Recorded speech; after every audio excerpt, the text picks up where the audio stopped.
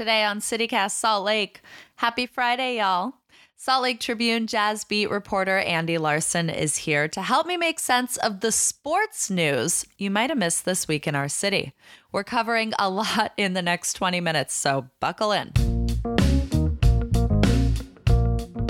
It's Friday, June 24th, 2022. I'm Allie Vallarta, and this is CityCast Salt Lake.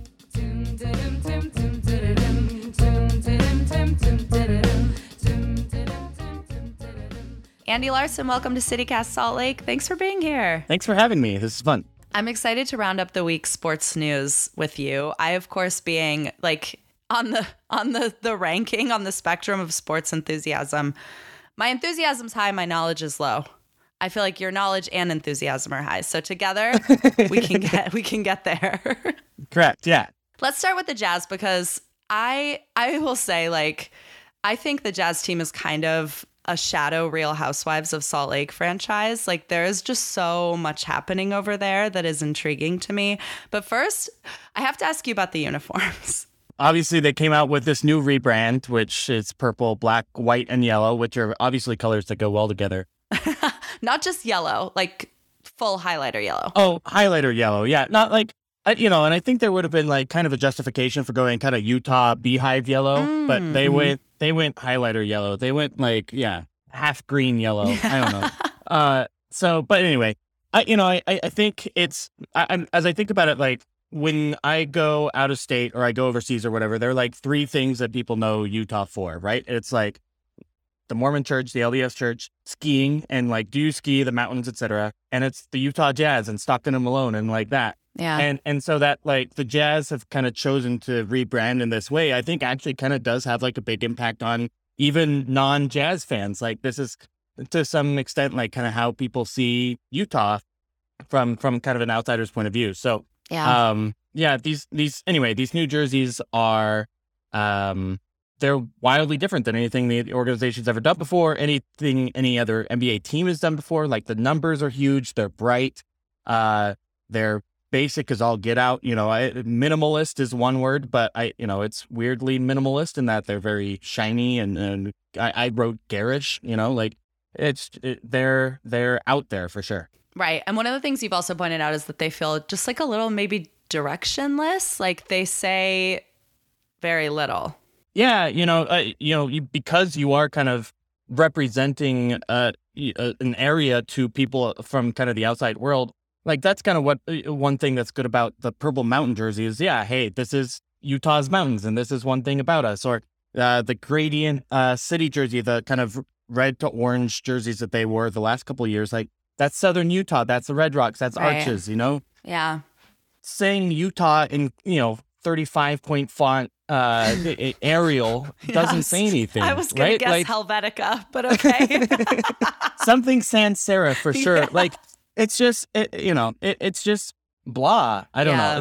That's my opinion. And there are people who like it, but I will say that I think from the majority and maybe even the vast majority of Jazz fans, they don't like this rebrand. And I think that's something the team realized too with kind of how they rolled it out, highlighting one of the four jerseys, the purple jerseys, and kind of letting the yellow, green, black, and white stuff off to the side a little bit. Yeah. Yep.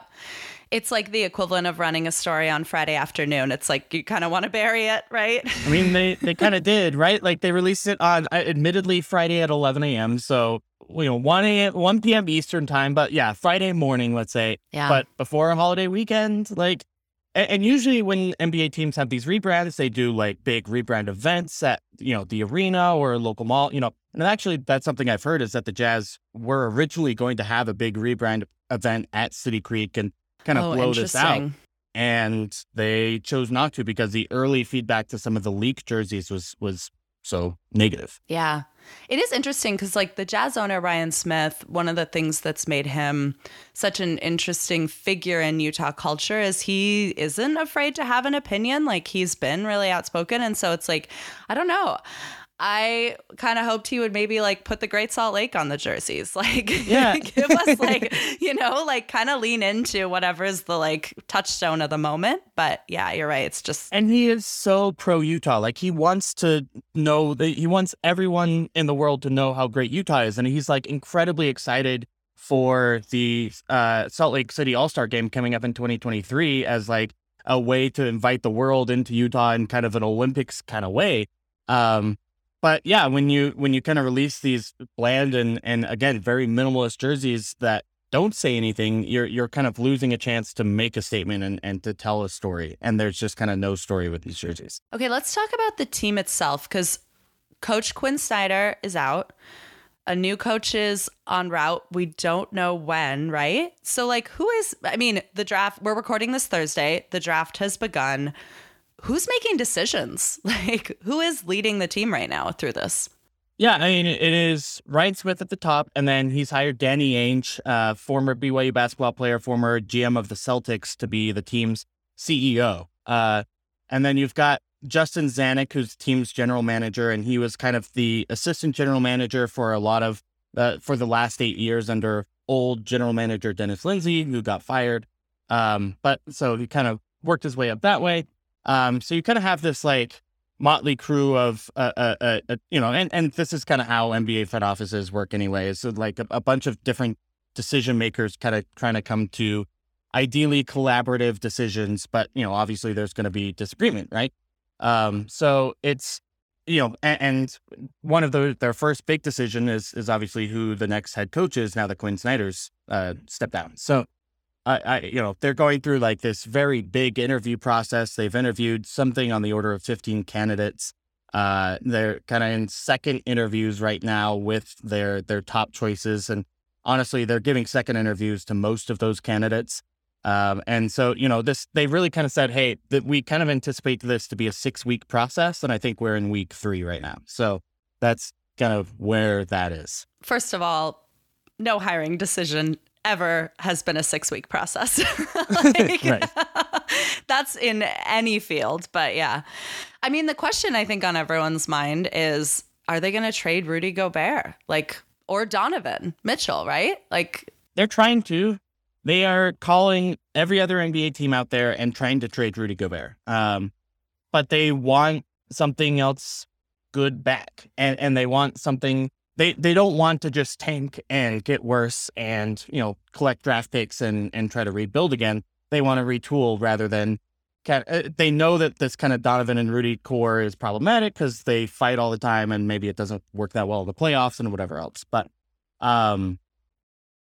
so they're trying to trade Rudy because they've kind of chosen Donovan as the younger, more marketable one and is, it maybe has more room to grow, has a cheaper contract and stuff. Wait, Donovan Mitchell has a cheaper contract than Rudy Gobert? Yeah, so Donovan makes basically 25% of the NBA salary cap and Rudy makes 30% of the NBA salary cap. So Rudy makes $6 or $7 million more. And that's because the NBA's rules essentially say the longer you've been in the league, the more money you can make on a maximum contract. Okay. Which it's weird that there are multiple sizes of maximum contracts, but there are. And so, so Rudy makes significantly more than Donovan Mitchell does. Okay. That's interesting to me. I would not guess that because as somewhat of an outsider to the Jazz, I feel like Donovan Mitchell feels like a hometown hero. He feels like a superstar to me. I know who he is. He is the bigger star for sure. And, if you added in kind of endorsements and marketing opportunities and all that, Donovan Mitchell is making way more coming into his bank account because he's got this multi-million-dollar Adidas deal. He's doing more television commercials than Rudy Gobert is certainly, so on and so forth. So I mean, if you kind of add up all their sources of income, then Donovan Mitchell's making more. But if you just look at their Jazz's contracts from a Jazz point of view, they pay Rudy Gobert more. One of the things that's interesting to me about Donovan Mitchell in his life as a Salt Laker is that he is one of the, I think, 5 or 6 committee members for the NBA's Social Justice Coalition. And I mean, on that coalition with cities like Dallas and Minneapolis, I mean, what does that say something about Salt Lake? We're just a little little old Salt Lake. I think that says something about Donovan Mitchell. Like, I think it basically says like Donovan really wants to make a statement about like, and wants to change his community and change, I think also the America in terms of some of these social justice issues, right? Like, he's been really outspoken about that. Utah Senate President Stuart Adams kind of came at him a few months ago, right? Like, about critical race theory and whether or not that should be taught in schools.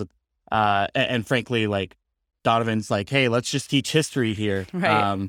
Is a pretty reasonable point of view. But, I think, he's been really outspoken on that. And, I got the chance to talk to him one-on-one for like a 20-minute interview, 3 or 4 months ago. And kind of asked him about that stuff and in particular, kind of what his reaction was and kind of to what degree does he want to get involved in Utah politics? Yeah, I mean, it's a good question. I don't know that he wants to be directly involved in the politics. I think he wants to have some conversations with leaders, but doesn't want to be seen as politicking, if that makes sense. Mm-hmm. And also, I do think that pushback that he's getting from Utah politicians and Utah leaders, and honestly, just Utah fans, is one of the things that's maybe like somewhat alienating him with Utah and maybe playing more of his career in Utah. Oh, that's interesting. Like, I mean, it's got to be frustrating, but it's also so important that he's here and that he's... Right. Yeah. And that's exactly. So, from a Utah perspective, you love that you have someone like Donovan that can be outspoken, that is beloved, that like can say, hey, this is important to who I am, is, learning the history of racism in America and learning, what even, Donovan has to deal with today. Right. And then you also understand someone, wanting to be in a more welcoming environment in some ways, right? Well, and there is a history of racism, like even just on the Jazz, right? Like pretty famously. That's why we have Jazz Fans Against Racism as like one of our, I think Donovan is tired of speaking up, but kind of having to respond to some of those things too. When Jazz fans do cross the line. Now, I'll say, like, I have heard, as part of this job, I travel to all these different arenas for Jazz games in other places, and I have heard like some pretty racist stuff said by other fans too. I don't think it's like a Utah problem, in totality, but like, I do think that, there's obviously a perception there and there is a reality there, and Donovan has to answer for it in a way that like kind of no other star in the NBA really has to answer for it. Yeah. Although like one of the reasons I think that like it's hard not to be following the NBA, even just a little, whether or not you're a basketball fan, like for me personally, is just like, oh my God, like this is where so many of the conversations about our culture, about our society are happening. Like this has become the arena for political, social, economic conversations. And that makes it an exciting sort of platform or like ecosystem for even like non-basketball enthusiasts. Totally. And honestly, that's one of the parts about my job that I love, is that it is kind of an entrance into some of those conversations and those topics. Like it is more varied than you'd think than just like covering basketball X's and O's. And I'll also say like there's also a huge portion of like Jazz fans that hate that, right? That just want the basketball to be an escape from the political and social and economic realities of our country and our future, right? And I think that's also such a tricky balance for someone in my shoes, for example, to kind of navigate. So yeah. But you're right. Like it is totally a conversation centerpiece for sure. Salt Lake City, what if this is the year you host Easter dinner or brunch? Harmon's makes big meals easy to prepare with delicious holiday specialties made from scratch. Just heat and serve, baby. Lay a pre-cooked honey ham on the table and absorb the compliments from your family or friends. They don't need to know you napped instead of staring down the oven.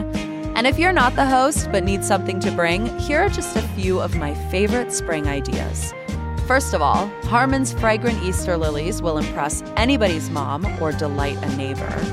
Now, there's no need to even heat up a pre-made side like deviled eggs or fresh cut pineapple, but bonus points if you transfer them into your own dish. And as listeners of this show well know, I will lose my mind if you show up to my house with Harmon's hot cross buns. I invite you to make some new Easter traditions with Harmon's. I want to touch on Real Salt Lake only briefly, really, to talk a little bit more about Ryan Smith, because I think like Real is our soccer team. They're off to a great season, right? Yeah. And Ryan Smith recently became a part owner there. He's now the majority owner at the Jazz. Like, there's a lot going on in Salt Lake sports related to Ryan Smith. Like, what are we learning about him as an owner, as a manager? I am a big RSL fan. Like, I actually ran into Ryan Smith at the game this weekend. That photo. Yeah, and it's funny. Like right after, like I trashed the jerseys in a column, and he was like, so it's like he pointed to his kid's RSL jersey. He was like, "Hey, Andy, do you like those jerseys?" I was like, "Okay, here we go." Really? Oh my gosh. Yeah. But honestly, it was a pretty good conversation that we had. We talked for like 5 minutes about about the jerseys, about kind of the process, and so on and so forth. But yeah, I think we're learning, a little bit about Ryan's management style, a little bit about what makes Ryan tick. I think we're learning about some of his faults, quite frankly. I think for someone who owns Qualtrics, a market research company, they probably should have seen the reaction to the jerseys come sooner than they did, right? Mm-hmm. Like that's probably should have been in their wheelhouse and wasn't. Mm-hmm. But I also think, I think there's some really strong stuff about Ryan Smith. I mean, the team spent more money on players' salaries than they ever did under Miller ownership. And that's true of RSL with Deloy Hansen as well. Like, clearly, new ownership is spending more money on players than they ever have. I think there's kind of a pride in Utah and kind of an outspokenness in the way that, like, Larry and Gail Miller, Larry Miller wanted to be outspoken on issues on one side of things, I think. Gail has been kind of very not apolitical. She's very much behind like the count my vote kind of stuff, or what is it? Just the primary process in Utah. Oh yeah. But she isn't like, I don't know that she was super excited to have her franchise be the voice of Black Lives Matter either.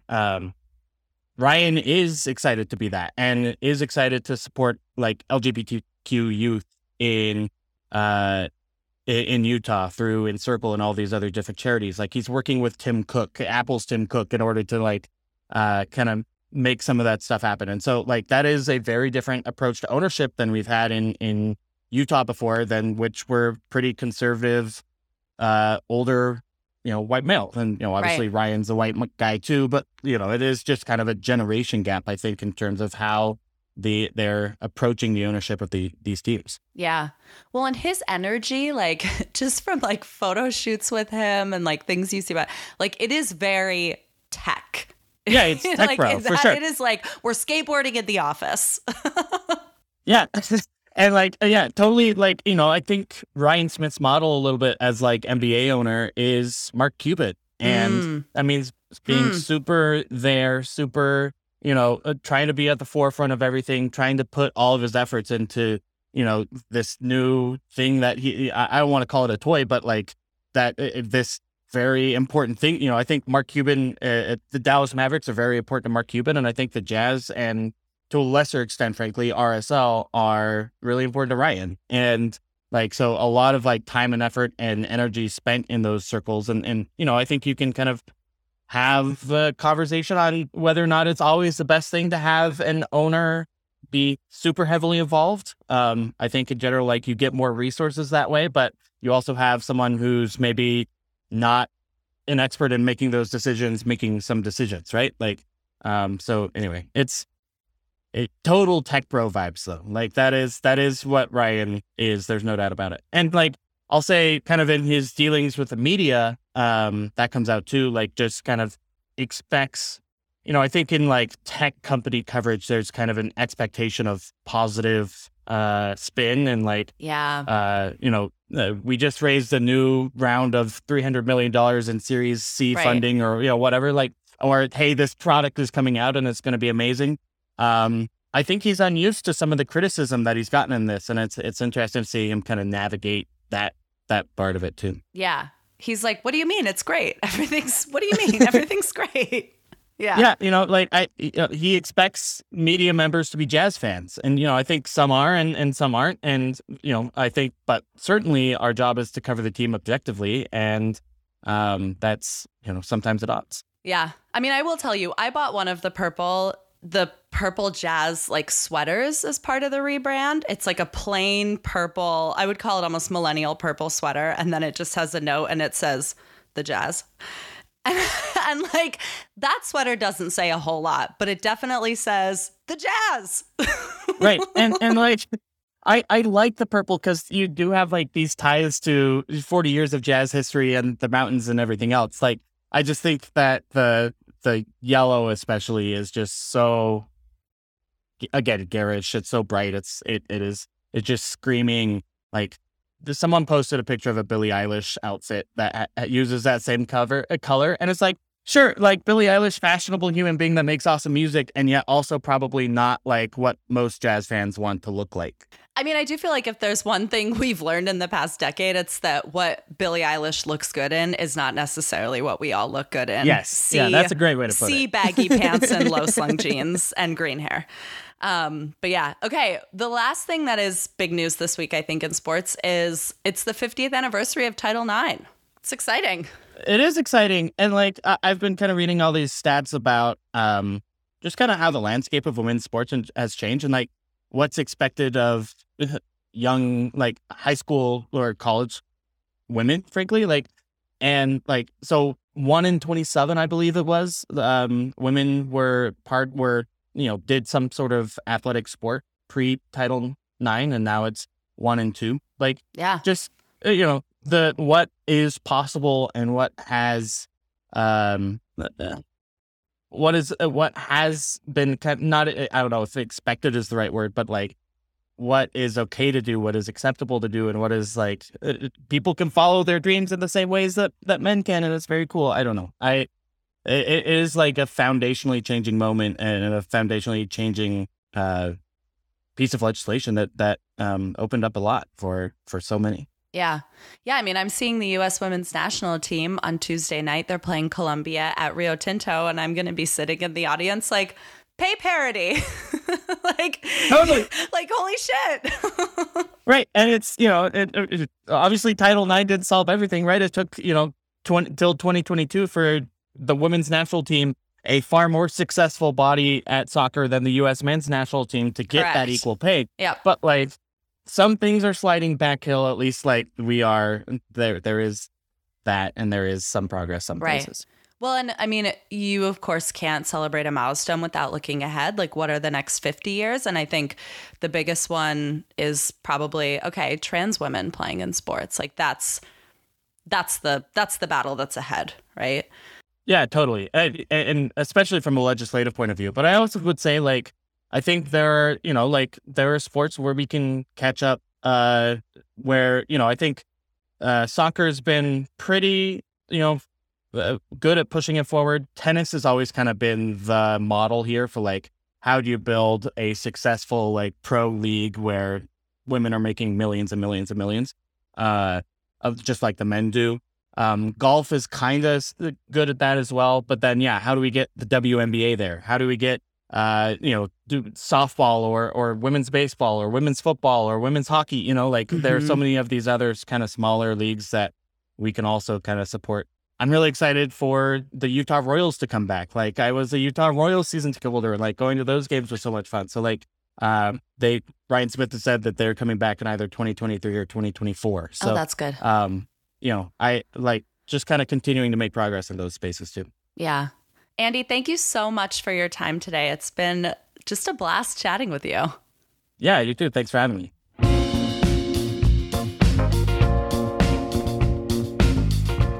That's all for us today here on CityCast Salt Lake. Our lead producer is Nick Steffens. Our producer is Diane Magipinto. And our host is me, Ali Vallarta. Our show music is by the talented local band Mitochondria. Thank you to our special guest newsletter contributor, Scotty Hill. She's been sharing a glimpse of Salt Lake's art world with us every day in the CityCast Salt Lake newsletter. You can subscribe to that at saltlake.citycast.fm. We'll be back Monday morning with more news from around this city. Bye. Have a great weekend.